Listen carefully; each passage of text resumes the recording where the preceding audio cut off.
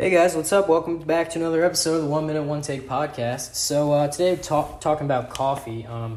Listen, before I even get into the story, don't judge me, alright? I don't know much. So I'm at TJ Maxx, right? I got a cool sweater, and then I'm in the line where they have everything, and obviously they have some bullshit. They had some coffee there, some Costa Rica coffee. It looked like it was a nice bag, like some nice dark roast, like high elevation, 5,200 altitude feet, whatever the fuck that means, right?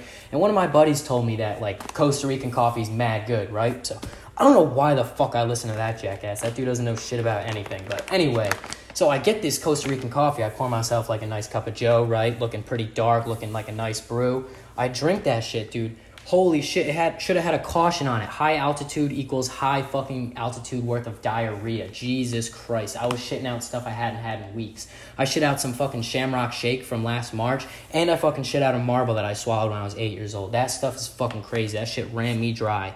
Holy fuck.